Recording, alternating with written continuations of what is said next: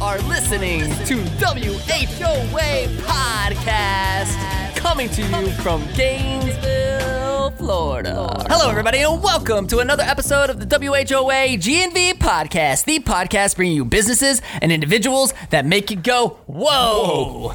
I am your host, Colin Austin, and my co-host is the Willy Wonka of scooters, Michael Dees. What is up, my man? Not much, man. How are you? I am 2020. fantastic. We made it.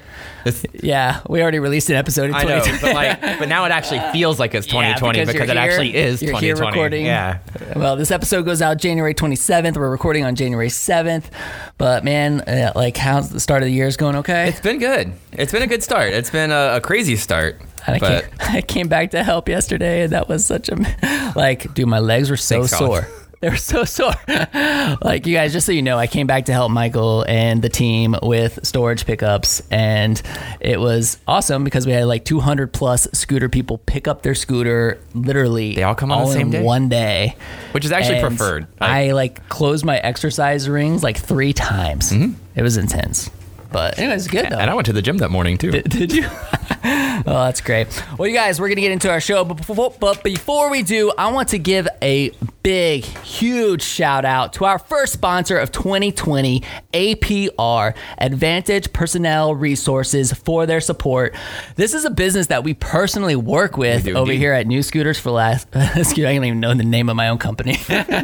New Scooters for Less. In fact, I just got finished cleaning up the books with Christine. So we were trying to finish up the handbook, clean up the 2020 handbook, and make it all legit, make sure everything's good. And Christine over there, she was an absolute saint for helping me try to get that ready for the year. Poor woman was, messaging me on January 1st. Were you in that email loop? I think so. Yeah, she was emailing me on January 1st, being like, here you go, I promised I'd get this to you. And she did. And then we came in here, and did you get them all back from the team members yet? Almost. So, but you guys, these guys over at APR, they can help your business with human resources, payroll, PEO services, workers' compensation, and employee benefits. Mad love to Christine, Todd, Kevin, and the entire APR team. They are just awesome. Give these guys a shout at 352-495-7719 or visit their website at apradvantage.com or give them an email at info@apradvantage.com. And of course, when you do, say, yo, APR, what's up? I heard about your incredible service on the WHOA GNV podcast, and please alleviate all of my headaches too. They also give great Christmas cookies. Do they? Yeah. What kind of They Christmas give us a little cookies tin of Christmas cookies every year, and they're phenomenal. Why didn't I get any of those? Because I hide them under my desk. I stress eat them whenever at the end of the year. Okay. Well, thanks for the cookies that I did not get to try. I still have a sleeve, don't worry. But you guys are awesome. APR, we really, really appreciate everything that you do for New Scooters for Less. And seriously, listeners, support our sponsors and check them out. They can help your business too. So, what else we got, man? We also have, we got the 10th annual Gainesville Real Estate Forum put on by James Moore and Company, CPAs, and the Beery Ravensburger Group. It's going to be on Thursday, February 6th at the Best Western Gateway Grand from 4:30 p.m. to 7 p.m. There are some incredible speakers lined up there. Betsy Pepin of Pepin Realty, Charlie Lane, CEO of the University of Florida, Stephen Weeks, the Housing Program Manager of Alachua County, and Brian Bailey with the Federal Reserve Bank of Atlanta. Dude, this is going to be like the State of the Union for Gainesville real estate. Yeah, it is. Yeah, they're going to be talking about so many different topics: commercial real estate, economic outlook from the Federal Reserve Bank, University of Florida Master Plan of Development, commercial and residential trends and issues, affordable housing, and so much more. So be sure to go to Gainesville RE Forum. That's RE as in real estate. One more time, that's GainesvilleReForum.com. I'll get it right. To get your tickets, they will sell out, so you might want to get them soon. Already got mine. I'm going. You going? Yeah. Who are you most excited to see out of the speakers? Man, I don't know. All of them. I feel like you probably heard it. I know that Charlie Lane's really gonna kind of talk about, the plan for UF, and like the development plan. And so that stuff always interests me because of, obviously. It definitely has an impact on what we do. Yeah. Scooters for Less's connection to the university. So, but all of them, I've had the opportunity to go speak to Betsy Papine's group and really enjoy that. So, I mean, I look forward to seeing all of the speakers, and I know it's going to be a great event. So I look forward to seeing you guys there. Make sure you are there.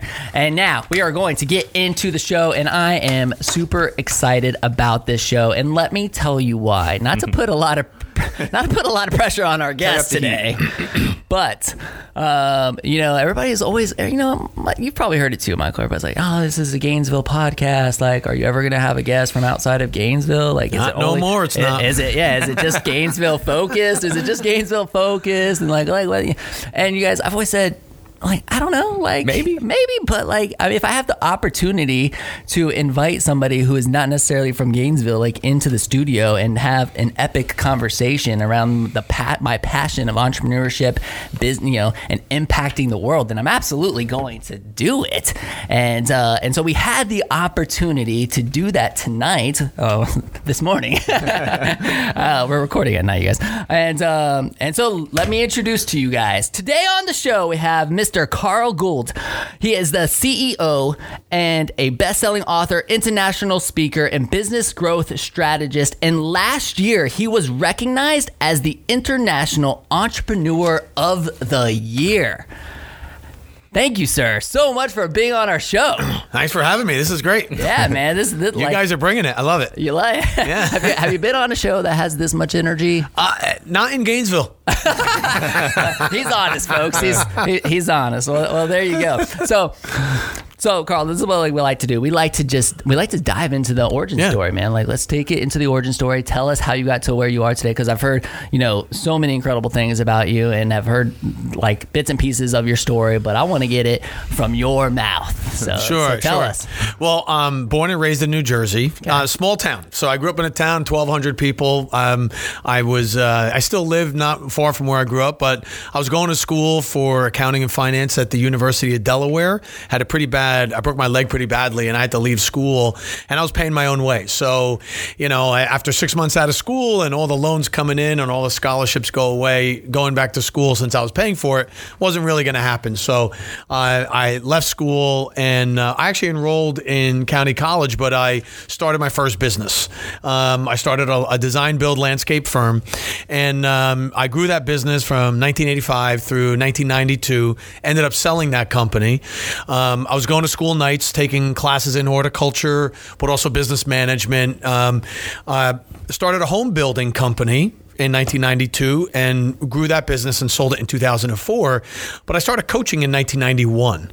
I went to a Tony Robbins seminar and the motivational speaker in 1990, and really fell in love with the idea of helping people, chart out their dreams and goals and achieve that. And a few years, and so I was doing coaching all through the 90s as my side gig, my side hustle. So if there was a gig economy back then, like right now we have the emergence of the social media manager or jobs that didn't exist before. Well, you try telling somebody you were a coach back then, they were like, what? They were like, what? What the hell are you talking about? You can do that? And if I got them to stop laughing long enough at what I was talking about, I can explain what the job and the role was, but I loved it. So fast forward to 1996, I hired a coach for my business. And if there were hashtags back then, the hashtag would have been hang up the hammer, because my business was running me more than I was running it. And so that's our goal. I worked with them for 5 years. We positioned the second company for sale. I sell that. And so in 2002, I started the business that I have today, which is called 7 Stage Advisors. And we're a growth advisory company that works with small to mid-market firms and shows them how to differentiate, how to grow, how to scale their business, regardless of where they're from or what they do. And so I've spent the last 18 years now either training people who want to become coaches, and we've trained about 7,000 coaches or so in 35 countries on how to become a business coach, right? They were former entrepreneur, executive, you name it. And also we work with firms to show them how to grow. And so I wrote a specific methodology in the 90s when I was coaching, because there weren't really any processes back then. So I wrote a couple books on how to coach and what are some methodologies you values, and and specifically around the area of growth, because that's what everyone seemed to want. So that was the area of the focus of my coaching and advisory during that time. So still live in New Jersey, but now I travel. I think I've spoken in like 68 countries. Dang. We have clients in a dozen countries, and we're just really, really loving it. It's been a real ride. So are you like still personally working with organizations yourself, or are you doing more of the speaking and your team is doing that part of it? So yes and yes. I work with probably about a third of our clients. I don't work with all the clients, and but I still do speaking, podcasts, that sort of thing, and write books and that sort of thing. More the face of the company. All right, so what brought you down to Gainesville, man? Well, I was meeting. I'm here on a 3-day speaking tour, and I'm going to meet with the top CEOs and COOs in the Gainesville and Ocala area.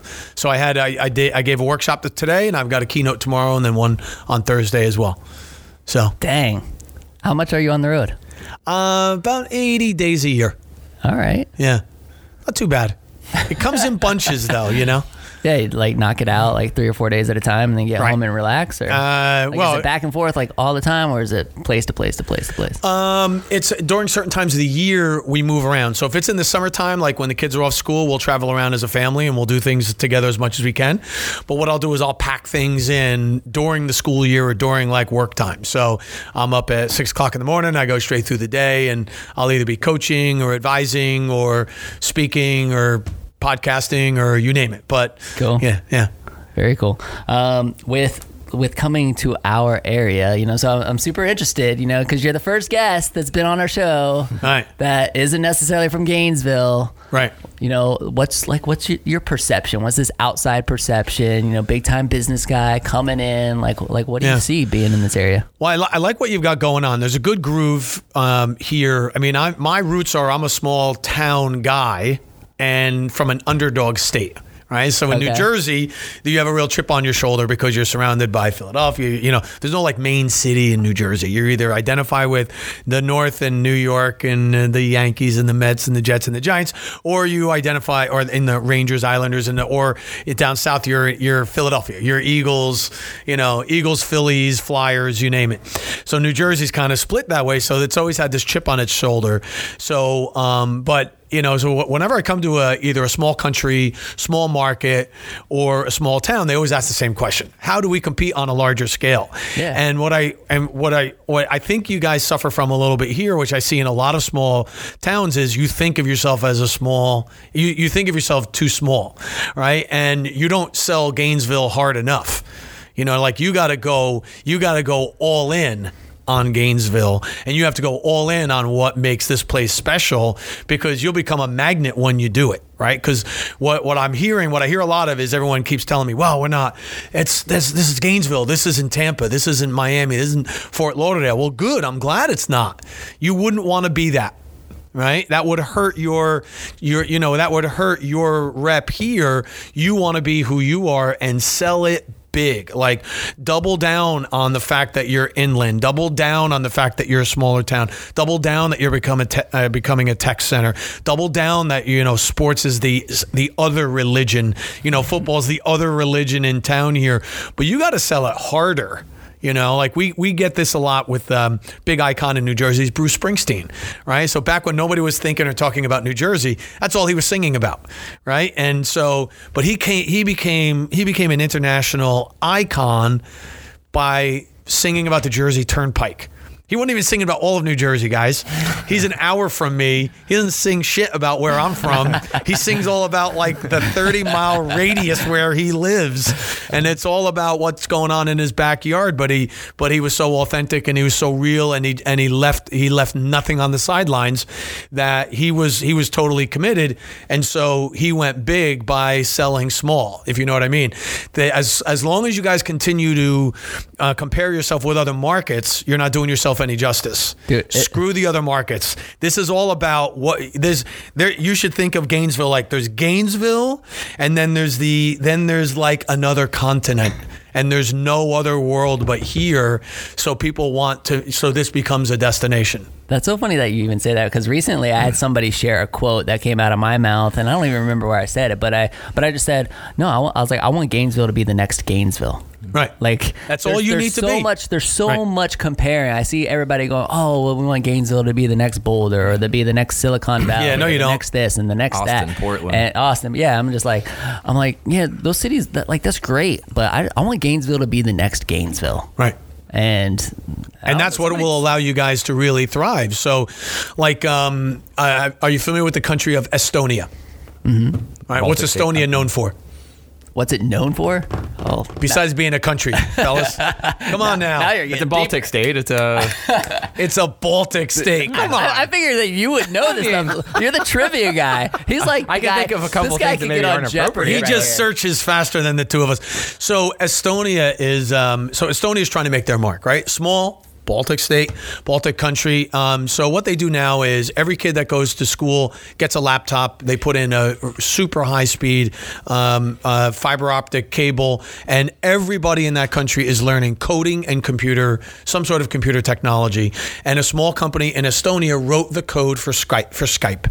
That's what one of their early real wins is. And so Estonia is not trying to be anything else but Estonia. And they're saying, listen, this is what we're going to do. Iceland is the same way. The whole country has 350,000 people in it, right? How many people live in Gainesville area? 50? 150? I don't know that. Oh, it's like 100,000. Yeah, it's like 100,000. 100, yeah. So you're a third of the size of Iceland, right? So you talk about small, but they have done such a good job of positioning them for what they are and who they are, that now they're a destination. So you just need, like I said, you need to find out what makes you uniquely you and stay with that, and don't ever apologize for it. And anyone comes in and tries to compare you, that's when you're telling them to F off. Listen, don't play here. This is how we play the game here. And you'll build your reputation for what makes you uniquely you. You know? Well, I think that we're really trying to change the perception that's always been, and that's that Gainesville is a college town, right? It's like you think of Gainesville, you think of the University of Florida, which is great. Like, the University of Florida is a top 7 university. Like, I went to UF. I love UF. I have no problems with UF. I just constantly hear it being referred to as a college town. I'm like, no, it's way more than that. Like, I'm my family's growing here, and there's so much opportunity, and there's so many, these amazing tech companies that people really should know more about. And I don't know, we got to change that perception and stop labeling Gainesville as this college town. Yeah. And part of that, you need the individual entrepreneur, and the business community can only do so much. And then the local government's got to sell the macro brand of Gainesville as well. Because yes, it is a college town. And yes, they are trying to become more of a tech center. And I get that. And that's cool that they're doing that. And they have to work to promote the area as well. So, no matter what you're doing on your level, you do need help from the city fathers and mothers to do their part to help push the name out as well and build the brand of the city. The college is doing a good job of building their brand. Yeah. They're largely responsible for why you call this a college town. But so the town needs to do as good a job as the college is doing. Yeah, and I think it's getting better. It's crazy looking back to when we started New Scooters for Less, 2004. It's come a long way. And I had the opportunity to speak this morning to a group of realtors, and just hearing the stuff coming from them, and really I'm constantly trying to relay this vision of all of us doing our individual pieces to really build this community, and so I don't know, it's just great to to see it. It's just really great to see it from all the different angles, whether you're a realtor or just business person, whatever, here in this community. So I don't know, I'm amped by how far it's come in the time that I've been here. It just seems like there has to be a unified voice, and I think that's what we've struggled with. Like you said, the university does a good job of promoting themselves, but what about Gainesville? What about Santa Fe? What about the entrepreneurial community? There's so many different seats at the table that it seems like we can't always agree on what direction that is and what identity we want to have. And I think that's one of the reasons we started this podcast. But you mentioned Estonia and Iceland. I'd love to meet the person that decided what they were going to be. I got to imagine a lot of it was state backed. They decided this is what we want to be. Right, and everybody exactly. just followed suit. Yeah, I mean, if as a town you started out with the sentence only in Gainesville, and made that a slogan, and you said, meaning you'll only get this experience if you're here, and you said only in Gainesville, and you made a list of all the things that can only really happen well here, right? And whether it's sport or whether it's the weather or whether isn't Ocala is a large horsing community, equestrian community. If you were to make a list of all the things that are uniquely that, and then started there, and made a list of your differentiators and just started promoting that would be enough, and then that would get it started, and then you can build from there. It's like any other company that's trying to make a name for themselves, is they have to find what their differentiators are. Number one, number two, you promote what those differentiators are. Then number three, you start picking fights. You start picking fights with other local area regions that you can compare yourself to, So here's why you don't go to Orlando and you come here. Here's why you don't go to Daytona and you come here. Here's why you don't go to Pensacola and you come here. You know what I mean? So that's where I would start. What are all the features, advantages, benefits? And then what's unique there? Then why should you come? And then start comparing. And that's how you win it. It's great advice. Love it. All right, so I want to hear more. I want to hear more about you and the different things that you guys do, because I'm like looking at this and saying 7-Stage Advisors. You guys have advised over 100 of the Inc. 500/5,000 fastest growing companies. Mm-hmm. Walgreens, Walmart, American Idol. Like, how did you even get the opportunity to work with companies like this? Is this something like, are you like a go-getter? Like, you going out and you're like, yo, American Idol, what's up? Like, I am. Like, I want to work with you. Or like, are you building something like so awesome and that they're just coming to you because of your experience? Like, how does it happen? Well, I hope it's a little bit of both. But the way I started in my coaching career was I learned and got certified under other people's methodology. So I was a Tony Robbins coach. I did situational leadership coaching that was developed by Ken Blanchard. I did coaching based on Dale Carnegie leadership principles, the Adizes methodology, all behavioral assessments. And so people would either come to me because they knew of me, or they came through either Tony Robbins or Ken Blanchard or Stephen Franklin Covey because they wanted that methodology, and then I was one of their certified coaches or was trained in their model. So in the first ever American Idol, Justin I was a Tony Robbins coach at the time, and he was at one of the seminars, and for a period of time I got assigned to him, and we did some coaching together. So excuse me. So those are some of those opportunities came up, or somebody went to a website and said, I want to learn more about how to, manage my time. And so I was working with them on one, coaching or management model or another. And then over time, as you start to build your reputation and your the amount of people you coach, then they refer you to somebody, and they refer you to somebody. And so it grew from there. So, I've had the chance to work with people that are on reality TV shows and Olympic athletes, Olympians, and they all birds of a feather. It's so true. Birds of a feather flock together. So you work with one, they're like, hey, would you mind working with this one? And so, I worked with somebody who was on The Bachelor, as an example, and someone who was on The Real Housewives. And so, yeah. So is there something like specific that you can tell us that like you coach them on? Like, well, yeah. So tactical, like what? So there was a woman that was going to be on The Bachelor, and we created her business plan. She says to me, she calls me up, and she says, "You're a coach, right?" I said, "Yeah." She goes, "Everything I tell you is confidential, right?" And I said, "Yeah." Yeah, that's right. I said, who is this? How'd you get my number? Yeah. So I heard about you. Blah, blah. So we're talking, and she says, in a week they're coming to pick me up. I'm going on The Bachelor. And I signed up for this thing. She goes, but I have a serious job, so I can't be jumping in a jacuzzi in a thong and then be taken serious at my job later on. But I am intrigued by the idea of meeting a guy and getting married. So I'd like to create a plan for both. I said, all right, right on. So we created the plan, and short story is she's married, and so it worked out, and she's So the guy on The Bachelor. I can't say that part, but I'm not allowed to say that part. But man. not a guy from The Bachelor. But What was his name specifically? I can't say. So that part I can't go to. I can't go there I'm for you. really just trying to boost the views of our show. Right.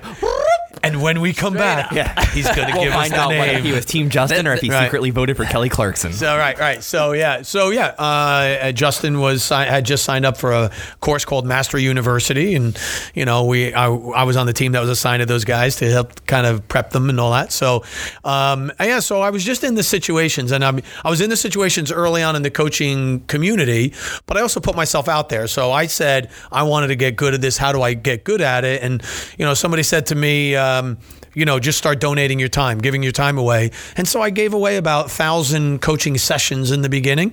I would work with anybody under any circumstances, for any reason, any problem, you name it. And as a matter of fact, I had my landscaping company at the time. So I'm in New Jersey on East Coast time. So I told all the organizations I was certified in for coaching, I said, I'll take your European clients, your South African clients, and your Australian clients. Not because I like the other parts of the world, but they were time zone friendly for me. Okay. So between 3 and 4 a.m. to 9 a.m., I can coach the European and South African clients. And in the afternoon, it was the next morning in Australia. So I had my regular business, but I was coaching in the morning and I was coaching at night. And I did a few hundred coaching sessions that way for over a few years, just kind of building my name and reputation. And then, so when I went, have like an IV of caffeine. Oh my God. Yeah. When did you sleep, man? I didn't sleep much, and luckily I don't need a tremendous amount. So, but yeah, I really pushed it hard. I went very aggressive, and so I had my full-time business and I had my side hustle, and I still probably work as much as before, but I love it. So, not hard to get up for it. All right, so let me ask you about coaching, and then I'm gonna let you talk at some point in this, Michael. Let me ask you about coaching, right? Yep. Because somebody is reaching out. They're hiring an expert. Okay. Right. Do you find it difficult, because sometimes I feel like when somebody hires an expert, like a coach, that they then end up like micromanaging something. It's like I'm going to hire you to be my coach, but then I'm going to tell you how I want it. You following what I'm trying to They get directive in the engagement. Yeah. Yeah, it's like it's almost like when somebody if somebody were to hire us for a video project, and it's like, all right, we're doing this video project. We have a media company too.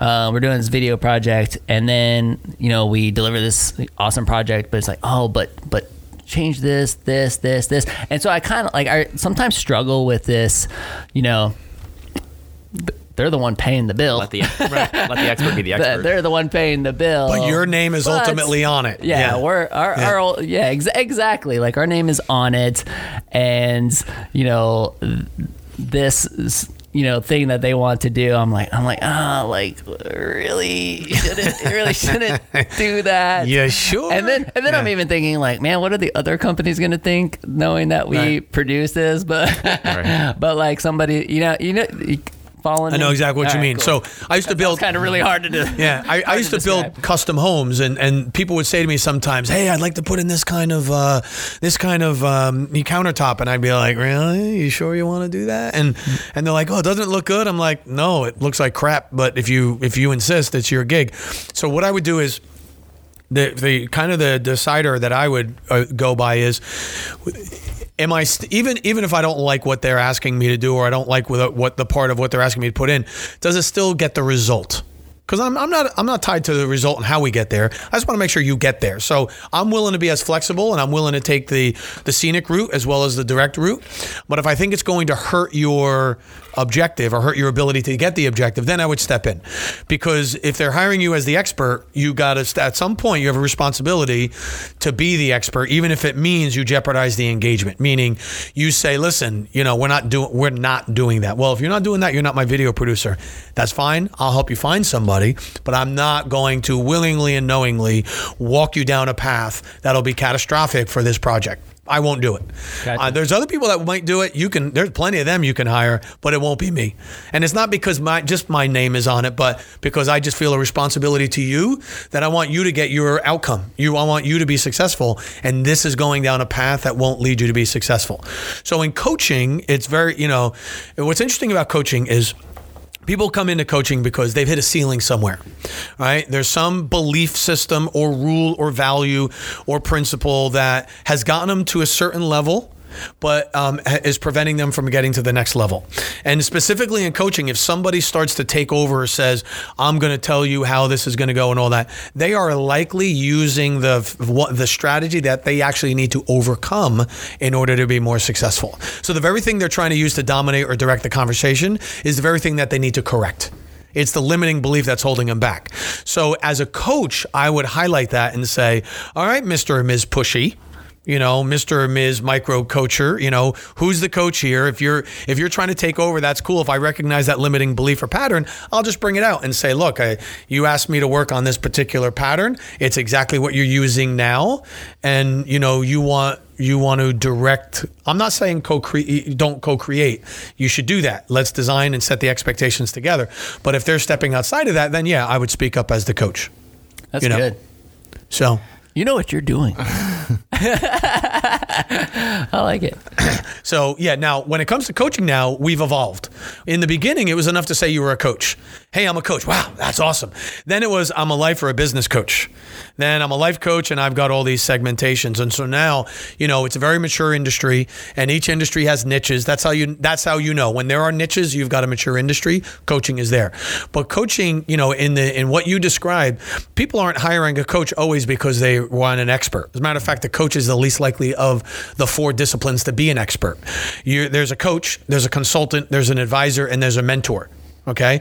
And there are 4 distinct skill sets, 4 distinct marketplace opportunities or in services that you provide. A coach is there to help you process through the core issues of what is leading to whatever your experience is right now. They don't have to know anything about anything other than how to help you process through the core emotional issues and the mindset of what has gotten you where you are today. A consultant, though, that's the expert. That's the mechanic who works on the scooters. That's the lawyer, the accountant, the attorney. They're there to diagnose, treat, and then help you fix the problem. They're the ones that they kind of take over. They do the doing. The advisor is somebody who is probably the most important person in the room. They have a great network, and they can marshal and channel all the resources necessary to get something done. They're a generalist.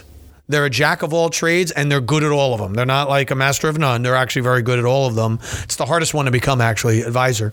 And then there's a mentor. And the mentor is somebody who's done something successful, and now they're just going to they're going to say to that person, listen, follow my footsteps. It worked for me, and I can show you the way through. So in today's age, you're looking for one of those 4.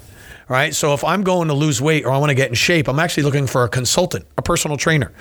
I might hire a coach so they can say, well, how you feel about being fat and out of shape? Oh, I feel like shit and I want to get in better shape. Okay, good. Now I'm going to turn consultant on you, and I'm going to say this many exercise, this many reps, and you gotta pound them out. That's a consultant, right? So it depends on what you're going for is what you'll seek out and how much you will participate as the client, right? So if you're going to a consultant, you participate a lot less because you hired the expert. You go into a brain surgery, you're not telling the surgeon where to cut.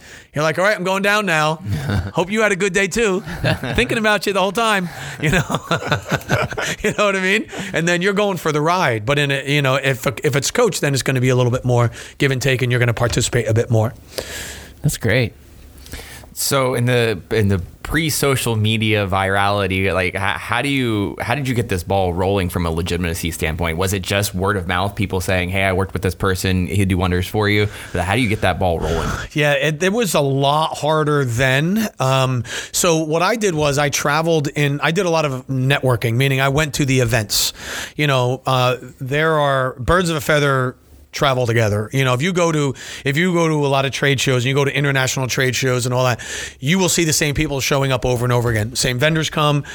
People travel in similar circles. I see some of the books you have on the and some of the things you have accessorized, and I know half these people, right? Because we travel in the same circle. If I go on a speaking circuit, I see other speakers. And so word can get around. So in the pre-social media, or just in today's world, in the word of mouth world, you get around the influencers because they affect a lot of people. So when you go to a trade show, always make sure, no matter what, you talk to the exhibitors, because they're not just exhibiting there, they're exhibiting at other places.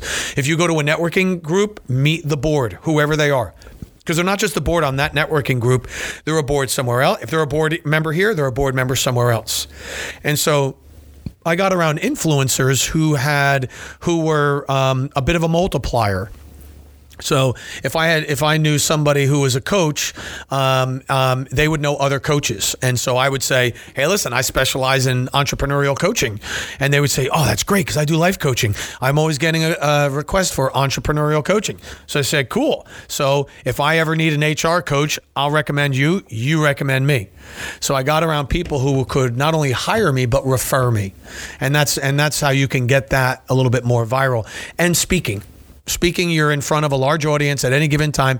Podcasting is one form of that. You get in front of a large group every single time you post.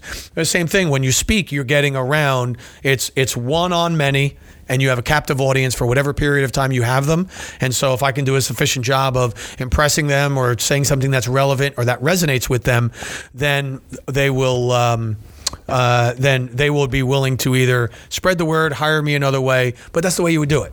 You'd have to influence the influencers, and then you can get the multiplier that way. So how do you enrich yourself? Is there a coach that you seek out, or you're on circuits with these people? Is there somebody that you look forward to and sit there as a student in their lectures? And I like this question. Look, I am surrounded by coaches. I live in that world. So when we do trainings, when I get certifications, I'm around them all the time. But so I try, in the beginning, I used to take too much from any one person, meaning I used to think, wow, that person's a hero of mine. But they were really a hero in sports, but then they were not in other parts of their life. Or financial, they were great, but not in other areas. So I've looked to various sources and find my inspiration, one slice at a time. So growing up, I watched basketball, but pro basketball, but I didn't like teams. I liked players more. So I liked Dr. J. And then, so I followed the 76ers. The Philly side of things. Right? Which is blasphemy up where I'm from. But then my favorite player after that was Allen Iverson. So I happened to York side of things. Yeah. So I was, I stuck with this. I'm sorry. I was also the Philly side of things. Also the Philly side of things. But I just happen to like those two players. So I followed that. I like certain coaches. I always liked Bill Parcells, Bill Belichick. I liked Rick Pitino, Jim Valvano. Mm-hmm. So I would follow the individual, and then I would take a little bit from Lou Holtz. I saw Lou Holtz give a motivational speech. One of the best speeches I've ever seen. He was unbelievable. If I would go see Lou Holtz again in a heartbeat. He was hilarious. So I really enjoyed. I listened to Tony Robbins. I see I have a Gary V. It's a pillow. Pillow. Thank you. So Gary and I met one. It says 0% complaining on it. 0% just to remind my team when they're right. complaining. So that's awesome. So I like listening to him. I enjoy his stuff. It's very targeted. He's good. So Simon Sinek I enjoy, but I have a lot of friends now in the speaking world. So I get to, I'm blessed to get to see them. I had the chance to meet Jeff Skiles, who was the co-pilot of the Miracle on the Hudson. Mm-hmm. We had a chance to spend some time together, and John Coyle, who's an Olympian speed skater, Philippe Petit. He was the guy who did the tightrope walking between the Twin Towers. Okay. You guys remember that going way back? Dang. He puts a tightrope between the Eiffel Tower and all this. So I got a chance to see him speak. So I kind of live in that world. So I get a chance to see a lot of speakers that I really enjoy. David Marquet, the turned the ship around. The former naval captain submarine captain that was put in charge of the worst performing submarine on 2 weeks' notice and turned the whole thing around. Unbelievable. So yeah, I'm blessed in that way that I get a lot of inspiration on a regular basis from a lot of different sources. Because of the circles I travel in. So for someone that like would listen to this and try to get inspiration, like, do you recommend seeking out a bunch of different people? 'Cause I feel like sometimes we have a tendency to just gravitate to one person and then consume 100% of their content and almost take it as canon, as Bible, rather than seeking out maybe a lot of different perspectives on it. Yeah, I like to. If I were to think of my life as a pizza and I sliced it into 8 and it was like career, finance, personal development, intimate relationships, fitness, health, finances, which is I have as different as career, developing my core competency. I would slice it into the areas of my life, and I'd find gurus or a handful of people, thought leaders in those areas, and listen to what they have to say. This is just me personally. I've been disappointed by experts when I got to know too much of them. But when I stuck to their area of expertise, for me at least, that works better. It's not that I disregard every other part of their life. I'm sure Warren Buffett's a really nice guy in other areas of his life, but I listen to him when it comes to financial, because he seems to have that pretty well. He seems to know what he's doing there. Is he a good dad? I'm sure he is, but I'm not listening to Warren and reading his books for that. Right. Richard Branson, when it comes to investing in businesses and being entrepreneurial, I like to listen to that. What else does he do in his life? I'm sure a lot of really cool things, but I'm not following that part. I'm sure I could. I'm sure there's other things I could get inspiration from, but I tend to follow the area, a particular area of expertise, and I like to get varied opinions, because one, it'll either validate the person I like already, or it'll give me another way to think about what that person had said. So. The interesting thing about it is, you start to read the books and listen to the people. A lot of stuff's the same. They repeat it in a variety of ways. So that's important to me, and I like to listen to people who have a distinctly original take on things. I have almost zero tolerance for regurgitation. Life's too short. I get it. If you get behind the mic or get in front of an audience, make sure you have an original thought. So I have a high standard or low tolerance, if you will, for that. So you talk about differentiation and promotion, and then picking fights with your competition, right? Correct. So you ever listen to Gary Vee and be like, okay, I'm going to do the exact opposite of everything he says, or that guy's just so off base, I'm going to take it the other way. Absolutely. But start the conversation with him. Like, I don't know him personally, but he's the kind of guy that I get the impression he would. Let's say you challenge something that he said, he might challenge it back, but he's just going to tell you what he thinks. He's not right or wrong. You're not right or wrong. You just have your perspective. But as long as you're not defaming the other person, there's nothing wrong with saying, I think I do this better, and here's why. Nothing wrong with that. Now everybody is so different that I find it almost impossible to see competition, right? So like people say, well, who's your competitors? And I always struggle with that. I always struggle with that conversation. Like I have a Samsung phone and I have an iPhone as my backup phone. I'm not a huge iPhone fan. I'm more of the Samsung guy. And they're like, well, your competitor's iPhone. I'm like, those are two totally different things. I'm like, no, they're not. They're not even close. I don't use them for the same things. And in business, we have such a signature way of doing our own thing for our own clients, our own way, that to me, I just don't buy into the idea of competition. If you do it, like if you think about it, I see all the books you have on your bookshelf here. You didn't buy one book and not buy another. You have books on your shelf that have the same basic topic: sales, personal development, business strategy. those are not competing books, even though they're in the same section, written by their own author in their own voice, and you bought them to get that particular message. Same this podcast. There's a gazillion podcasts, but there's none like you. You have no competition. That's what I was saying before. Right. That's right, baby. Right. That's putting our foot down. That's why Gainesville should not compare itself to anywhere else, because you're inviting competition and you don't have any. You want to live in a world where you don't have competition. You don't have any. You guys are trying to invent it because you think you're a small market. You don't have to, because you don't have any competition. So I don't have a problem at all with challenging somebody, what their thoughts are, what their ideas are. I think they'd welcome the challenge. Most of them, they'll take it on, sure, but that's okay. As long as you're doing it for the betterment of learning or getting ahead or whatever, and you're not defaming any one person, like it's all, morally, legally, ethically on board, go for it, Are you a big goals person? I am. Okay. Yeah. I'm getting like this.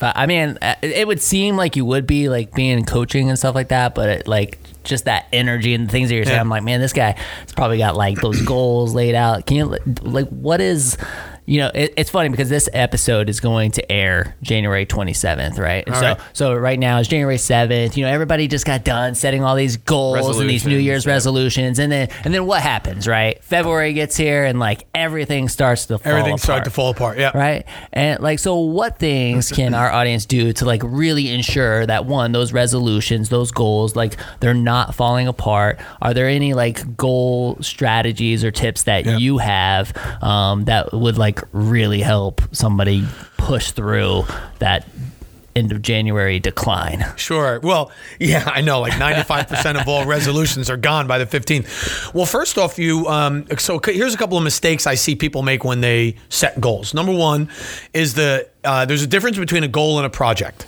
Right? Or a task in a project. I think what some people do is they'll be too vague, or they'll make the goal too far out in the future, and it's just hard to connect to it. So I want to lose 100 pounds. You're not going to lose 100 pounds, and you might lose 100 pounds in a year, in 2 years. What's your 90-day goal, right? And what is it that you can do, right? So take a goal, chunk it down, put it in 90-day steps. It's been a long-held coaching principle that you set goals in 90-day increments. And a number of management systems have taken that on. Gazelles, Rockefeller Habits, EOS, our rocks, our priorities. That's a long-held coaching concept. 90-day goals. So take it, chunk it down, and go after smaller bits. But then understand what a goal actually is. A goal is actually a destination. It is a project or some sort of endeavor that has an end point, that which is different than a category of improvement.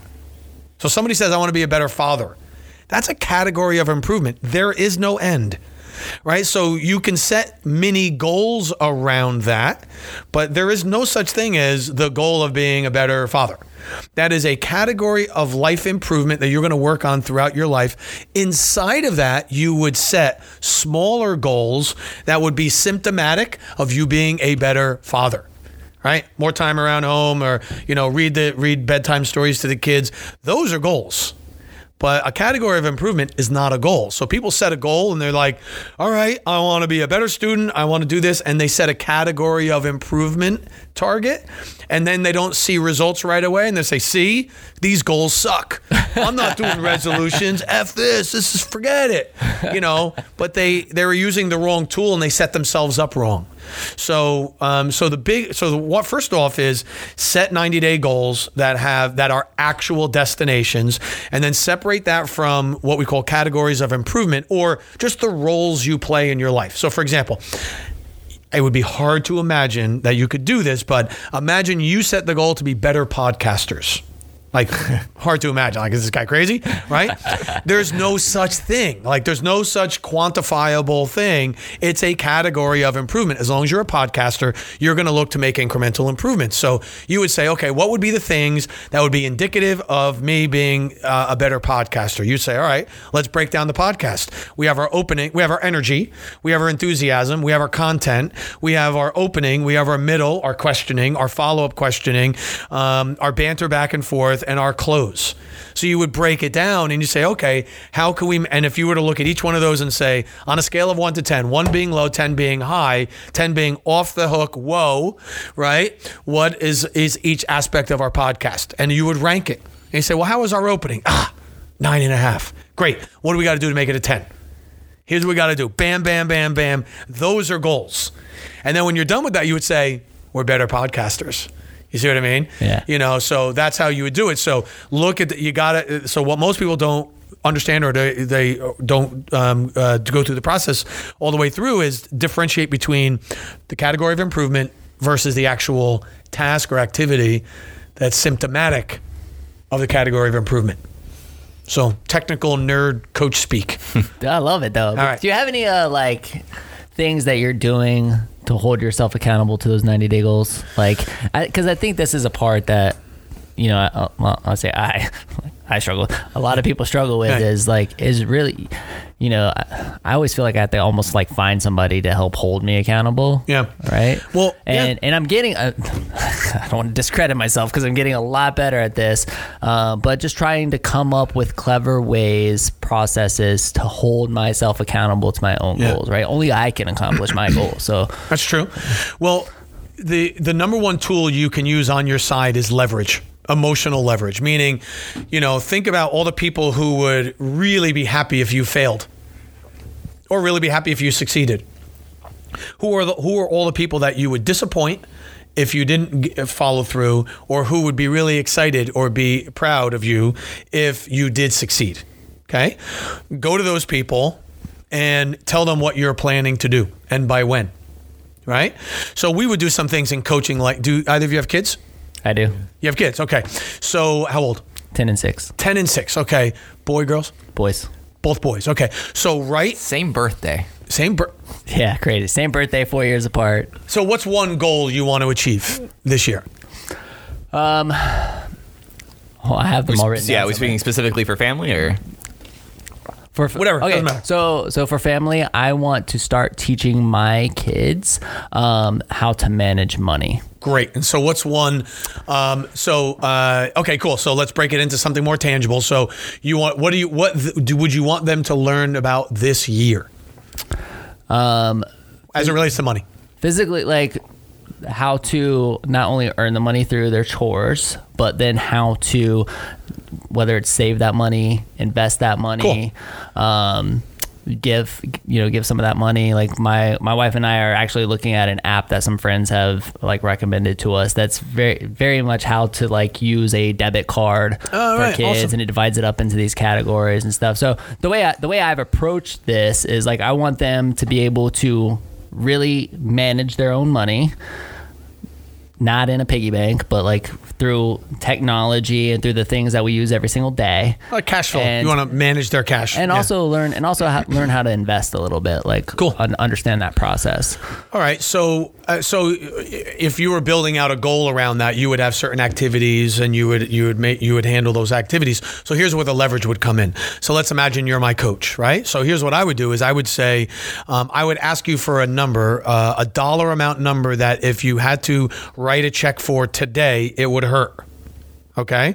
So let's just say that's a 5-figure number, right? 10 grand or above. You would write a check out to a charity that you would never want to be associated with. Okay. So just think of, the opposite political party, some group out in the world that you just cannot stand whatever they're about. And you're going to give me a check for $10,000 or more written out to them, and I hold on to it as your coach. And if you don't do the activities that you promise, I mail the check to them. Second thing you'll do is you're going to write a letter to your 10-year-old son explaining why you failed him and why you were too lazy and couldn't be bothered to follow through to teach him how to manage his money. If you don't follow through on the activities, now again, you don't have to get the achievement. He doesn't have to become Warren Buffett. You just have to do the things you promise and that are under your control. If you fail, you decide not to do it, I mail the letter to your wife who will read it to your son a year from now. Ouch. Right. Okay, so now we've got leverage, right? Now it's game on, right? So watch out. So money that would hurt, and you disappoint somebody you love that you're trying to help, right? So Now, what you would do is you would say, I'm never going to let that happen. You know, one, that was a good kick in the behind. I thank you for that. But you would never allow that letter to ever be mailed or that check ever to go out. And when you've done all the activities you promised, I hand them both right back to you. You take them, you shred them, right? That's leverage. With that kind of leverage, you'll achieve whatever your targets are. If it's negotiable, like, yeah, I'm a little tired, he looks a little tired, we're not going to manage money tonight, no big deal. But if I have your check for $10,000 going to, you're like, kid, get up now. Dad's got to teach you, wake up. You know, you get the toothpicks out for the eyelids. We're learning money tonight, my friend. Otherwise, I'm not going to, I'm going to lose mine. So we should talk about Michael's goals. Yeah, you like that now. This is a really good plan for Michael. Right? But see, you get the point with leverage, right? Yeah. So, you know. It's really good. Yeah, or you know, you take something you love to do and your punishment is I'm taking the podcast off the air until I get back on track with these activities. You know what I mean? Like, you would have to do something that would really hurt in the beginning if it were to happen. That's the push. And then you would start to set up positive goals. So that's the pull.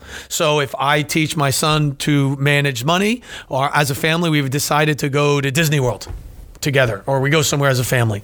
And so you set up positive rewards because that's the sustainable part. But in the beginning, you set up the push rewards, the negative consequences, in order to make sure you get going and you get out and you start taking action. You know, because we oftentimes do more to avoid pain and avoid discomfort than we do the upside. You know what I mean? Yeah. So if I turned a snake loose in this room, we'd all get up and run. You know, but if I said, listen, if we get up and leave the room, we'll have everything in our dreams. We're like, oh yeah, okay, we'll do that in 20 minutes. But if I let a snake loose in this room, we'd be on the table, be like, all right, we'd be out of here in 10 seconds flat. You know what I mean? So you got to have a little bit of both. I like it. That's good. No, that's really good. That's gonna be a good piece of content. Like, really good. What, you like breaking it down now? You're like, oh, he wants that to be a little micro piece. Cut No, that out. I just think I could probably replay that over in my head 1,000 times. I'm trying to think of like what check. I mean, my check wouldn't be very big, but but who I'd be sending it to. Yeah, it wouldn't matter. If it's a lot to you, it's a lot. It's a lot. It doesn't right. even matter the number. You know. So we could do that for each other. You could give me your check, and I could hold on to it, and then you can hold on to mine, and mail it out of it. I feel like you would accidentally mail mine, and yours would be under like lock and key, like Brink's truck, like. That's fantastic. But wait a minute, I gave you the letter without a stamp. How to get a stamp on it? I don't know. It just By accident. You know, I was chewing on stamps and I fell over. I landed on your envelope. Really buying into that emotional leverage. He's all over it now, right? I mean, like, you've done a lot of really cool things, and it's been awesome to have you on the show. I mean, do you feel like you've made it, or like, are you just like, man, I like still so far to go? I mean, like, what's success for you? Do you feel like you've made it? Yeah. Well, of all the things I've done in my life that I'm proud of, it was when I re-engineered my life. When I had a construction company and I wasn't happy, and I said, I want to do this thing called coaching, and there was really no industry. I mean, the average coach in 1996 a full-time coach made about $30,000 a year. You know, and I was running a multi-million-dollar construction company, and everyone's like, you want to do what? You know, like, what's this thing again you're talking about? Do you remember that moment? Like the Absolutely. thing that happened that was like, I am done. I remember the day. I'm switching. Like, it was fun. It was funny. It was the funniest thing. So, all right, you guys are going to enjoy this. So, I got my construction company. I'm driving one of my dump trucks, like 60 miles with a load of junk on it because I've got to get to an appointment to deliver a proposal to try to get the next job, right? Drive shaft on a U-joint on the drive shaft of my truck breaks. Okay, so I kind of know what it is. I've dealt with it before, and I'm like, holy crap, I'm going to miss the appointment. So I jump out of the truck while it's still rolling, and I push it just enough to get it into the shoulder. The wheel is like this far across the line, right? So I call up the service station, and the guy's name is Vinny. Vinny, can you come out here? You know, I know it's the U-joint. I looked on there. It's like, it's the U-joint. Can you bring it out here? Can we fix it? Maybe I can still make my appointment. And so it is so hot out. It's in the summer. It's like 90 degrees and humid up at home. And I said, can you bring some water? Because I'm dying out here. So he shows up 15 minutes later, and I'm under the truck, and we're on a major highway, and a foot away is the right-hand lane. So I know it's the U. He's like, it's the U joint? Like, yeah. So we know how to fix it. We get under there. I'm holding the drive shaft above my head, and Vinny's next to me, and he all of a sudden he takes off. I'm like, what happened? He's like, you got to get out of there. And I hear this hissing sound like coming by, and I'm like, I look around, I'm like, the hell is that noise? And I looked, and it was a line painting truck. They were painting the white line. They painted my freaking head white while I'm holding the thing underneath the broken truck. And I said, that's it. I'm done. This is why people should vlog. And this so is, you can capture moments exactly like that. So there I was. Man. He's laughing. He comes back under. He's like, yeah, they got you. Oh my gosh. Yeah, I'm here to tell you, I know how hard it is to get line paint out of your hair, you know? So it was on that day, and I remember thinking, I drive out of there, I'm like, what am I doing? You know, I'm driving a dump truck to, you know, I said, there's gotta be a better way. This can't be my life. I was, I was 30. Yeah, I was 30 years old, 1996, born in 66, 30 years old. And I just said, this can't be it. This can't be it for me. And I said, I really love coaching. I get up at 3 o'clock in the morning to coach people all around the world. I seem to like it. They seem to like it. I got to be able to figure out how to make this a business. That's why I wrote the book that I wrote and created the methodology, because I said, I have to be able to make this into a 6-figure business minimum, because, you know, I've got 2 kids. I live in New Jersey. I got a house. I got to be able to pay my bills. It wasn't to be rich. Coaching's not a hugely profitable or big time salaried job. It's just not. But it's hugely rewarding. And so I remember the day, and I made a deal with myself, and I said, I'm never going to do work again that I don't love. And my personal manifesto was, I wrote, paid to play all around the world. Didn't even know what that meant. Never left the state of New Jersey, went anywhere. I didn't have my passport, but I had no idea what it meant. But I said, I'm going to do that. And so I feel like I've made it in the sense that I do what I love. Right. So I'm energized by the work I do. I love doing it. I took a red eye from South Africa to Arizona and gave a keynote at 9 o'clock in the morning. And there were some people dragging their butts into the room, and I'm like, listen, let's get moving. You know, I was all fired up, and like, what got into you? I'm like 14 hours on a plane. Let's go, right? Line paint. Line paint. So I was all fired up. So from the standpoint of that, I feel like I've made it. There's always things that I want to improve on. You know, I've done at this point over 30,000 hours as a coach. So I've gotten, you know, I feel like have a level of mastery there. You know, the rule of 10,000. I've done a lot of speaking. I enjoy that. But there's always things that I still feel like I'll watch somebody speak or podcast or do something, and I'll say, ooh, wow, they do that a lot better. I really like that. And I'll work on that, you know? And so, I'm always looking to improve. So I don't feel like I've made it professionally from the standpoint of either financially or what I ultimately want to become. But I feel like I got struck by the best lightning in the world 24 years ago. And then I made the decision at that point to re-engineer my life. And I said, no matter what, I'm going to figure it out. I'm doing this as my full-time gig. And so I get to do it now. Okay. Last question, because then we got to wrap this up. That process, right? When you had made that decision, paint comes across your head. Right. You're like, what was, like, how long did it take? What was that process? I mean, did you just not show up the next day and start coaching, or was it like? No, it was gradual. I mean, I hired a business coach, a business mentor for my business shortly after that. And that's when we had the hashtag hang up the hammer. I said, we got to hang up the hammer. This is exhausting. It's killing me. And so that was the process we went through. I mean, I owned that business for 8 more years. But what I did was I started to run the parts of the business I liked, and I leveraged out the business parts of the business I didn't like. And so, yeah, I mean, I kept on going because until I can build a 6-figure practice out of my coaching, I wasn't even going to consider dropping the business because I had responsibilities. So you've got to do whatever you're doing now, you got to do well. And if you can't do the things that you don't like well, I get that you might not like it, but if you can't suck it up and do the things you don't like well, you are screwed. If you think you're going to be an entrepreneur or you're going to be a big time executive, you have to be able to do the things that you don't like. You can't do what's convenient. You have to do what's right for the business, regardless of your role in it. So I had to do what was right, and what was right was to continue to grow my one business while I was learning how to become a better coach. And then when the time was right, then I made the switch. This is great, man. Yeah. I really enjoy this. Cool. Thank you so much for coming on our show. Thanks for having me. It was great. Any last? Yeah, I got one more quick one. I knew he would. sure. I knew he would. I was like, say I had the last question. I was thumbing through your LinkedIn, and I see that we have a mutual connection. And I imagine you've probably done circuits with him, but Steve Nudelberg. Yeah, his book is right there. Okay. Yeah. So That's why I saw him. Yeah. Yeah, so he was actually a guest of ours 3 weeks ago. And Really? I think that's what kicked off a lot of this. We've been talking So about. wait a minute. Are you all right? So you had Steve on? We Yeah. did So- have Steve on. But now you're serious about who you have Now- on. yeah, exactly. Yeah, you got serious about this shit now. Shit got real today. Be blowing us up now. So, We actually had the whole Nudelberg family on here. Oh, well, that's fine. His two sons. that's and, but you, that's cool. Yeah, Yeah. Steve's all right.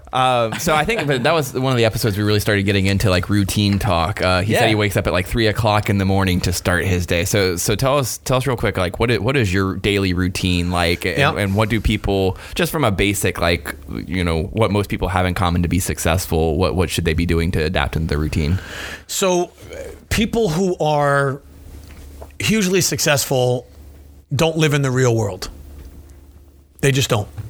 And what I mean by that is they live in a fantasy world of their own where they are successful and they work on certain things and they just don't participate in some of the bullshit that goes on every day in the real world. So, for example, I get up every morning and I have spoken all of my goals into my phone, into my audio recorder.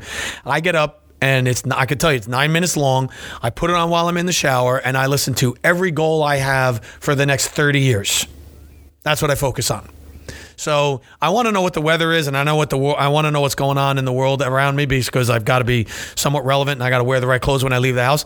But I could care less what's going on to a certain degree in the rest of the world. I live in my world. Everyone that's written a book here, they live in their world, meaning they study what they study. They find the people that want to get value out of what they do, and that's all they focus on. And they don't live in the real world. The real world oftentimes, and I don't mean that they're clueless about what's going on, but they pay attention to what gets them moving forward. Warren Buffett does not live in the real world, not because he's rich, but because up until he has 99% of his wealth after he turned 50. That dude spent 50 years of his life like you and I. I drove past his house in Omaha. He lives in a regular neighborhood. He drives a regular sedan. If you didn't know who that guy was, you would not know who that guy was because he's not, you know what I mean? So I read my goals every single day into an audio recorder. I play them back every single morning. Get up in the morning. And I have a couple of routines. I do some stretching. I've got some challenges with my back. I have an inversion table at home that I use.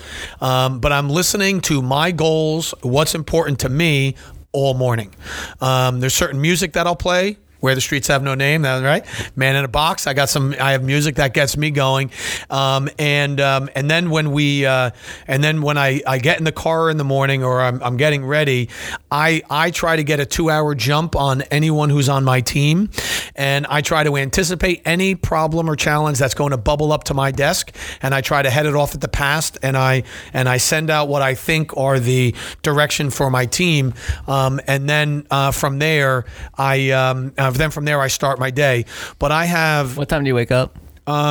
Typically 5-6 o'clock in the morning. Okay. Yeah, I'm 11. If I go to bed after midnight, which is pretty common, I'll get up around 6. If I go to bed anytime before midnight, I'm up by 5 o'clock. Pretty easily. And I have everything on my calendar. If it's not on my calendar, it didn't happen.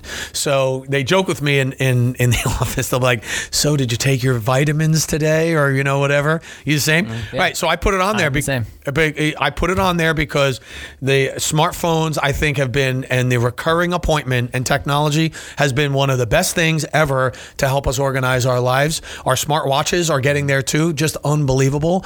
But what I do at the beginning of every year is I plan out all of my me stuff first, and then I plan everything around that. So I know when my vacation times are, I know when my rhythms are, and I'm like a 2-week guy, meaning I can go just about 2 weeks with almost no sleep, but then I need couple nights to really just, get a couple full nights sleep. So I plan around that. So every 2 weeks I block out time because I know I'm going to need it. And if I don't need it, I'm fine. I won't use it, but I will plan that out. I surround myself by the books and stuff that I want to read. And I hang out with people who are better at better than me at whatever it is I do. So I'm in a mastermind group that I meet with, 2 mastermind groups, one that meets every single month. I have a bunch of serial entrepreneurs around me. They all have their core business, but they're all into something else. Those guys inspire me every single month, and I'm like, I gotta keep my game up. And then once a quarter, I come down to Florida, as a matter of fact, and I participate in another advisory board where I'm around people for 2 to 3 days. And they have expertise in areas that I aspire towards, and so I'm constantly around those people. So I'm reading stuff that's uplifting, that helps me learn. I'm constantly reading. I read, I write. I've written a lot of books, so I kind of know how books are kind of written. So I can rip through a book pretty quick. So I'll read a book or 2 a week. You've written like 7 books. 7 books. Dang. So I still have to write the first one. And we got to get on that.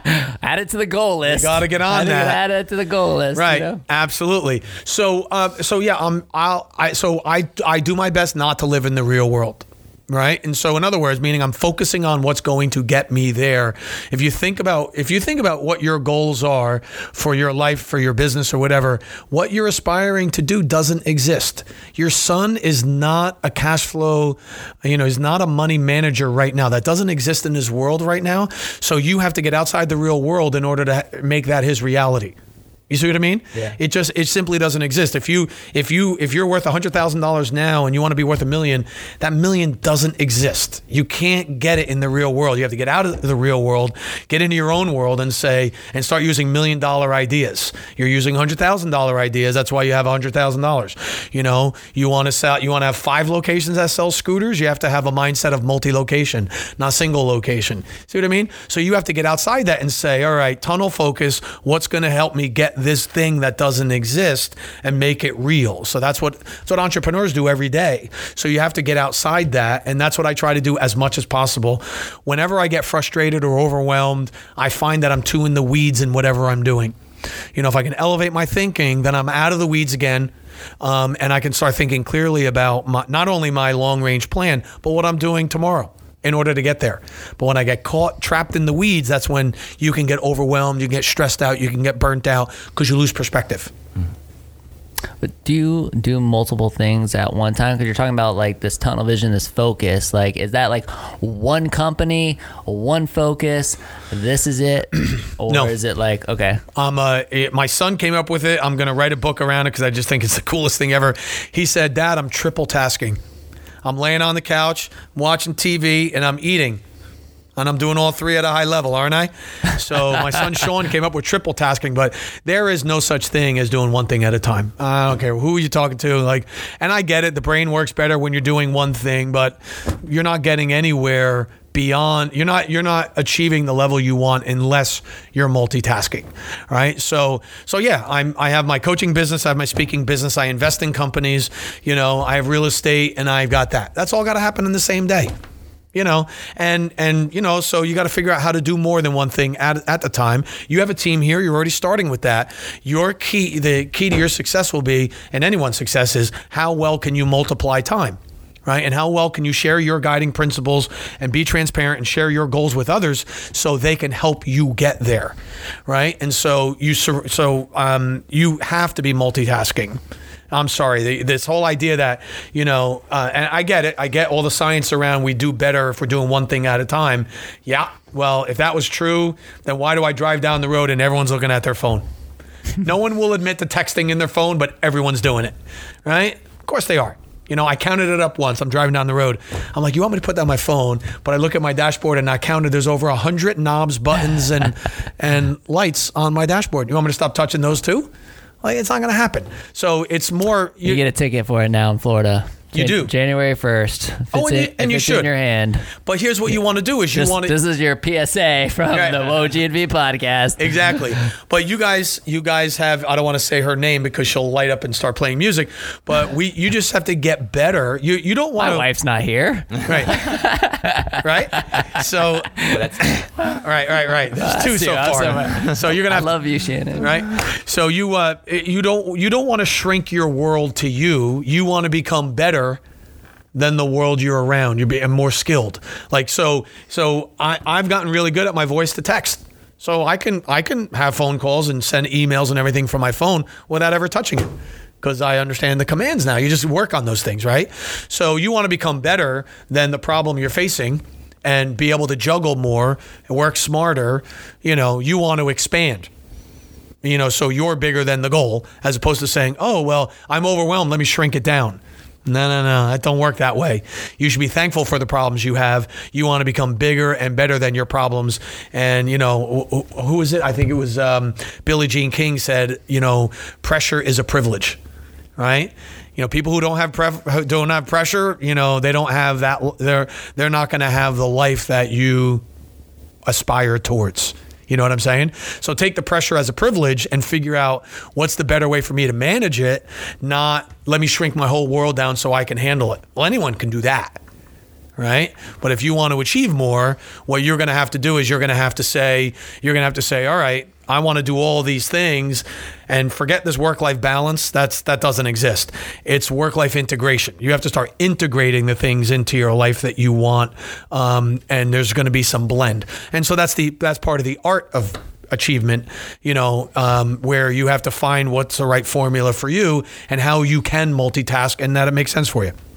Love it. I say that all the time. You do. Right. Work-life integration. Yep. Awesome. There you go. Man, thanks again so much for coming on our show. This was awesome. I really enjoyed it. I mean, I saw somewhere that, if you want to spend a day with Carl, it's like $20,000. So I was like, please don't hyperventilate and panic when he's on your show. But no, seriously, thank you so much. Listeners, you guys, this is what we want to continue to do, is keep bringing you people who make you go, whoa. So please give us your feedback. Let us know what you thought of the episode. Leave us a review on iTunes or wherever you listen. Just let us know what you think. Hit Mike and I up. Michael, there's a personal branding thing. Start calling Michael. Hit us up on LinkedIn, Instagram, all the platforms. Wherever you like to socialize, hit us up and let us know what you think of the episode. And I haven't done this. I really haven't done this particular part, but I really want to. I want to give a special thanks to our Repaint the Wall team. You guys, this podcast is put on by our digital media agency, Repaint the Wall. What we do is we help you build brand through consistent content creation, social media distribution, and by building and leveraging your personal brand. We'd be honored by the opportunity to work with you or your business. If you need social media strategy, contact us. If you need a beautiful or optimized YouTube channel, I love YouTube, man. YouTube is awesome. If you need an awesome YouTube channel, hire us.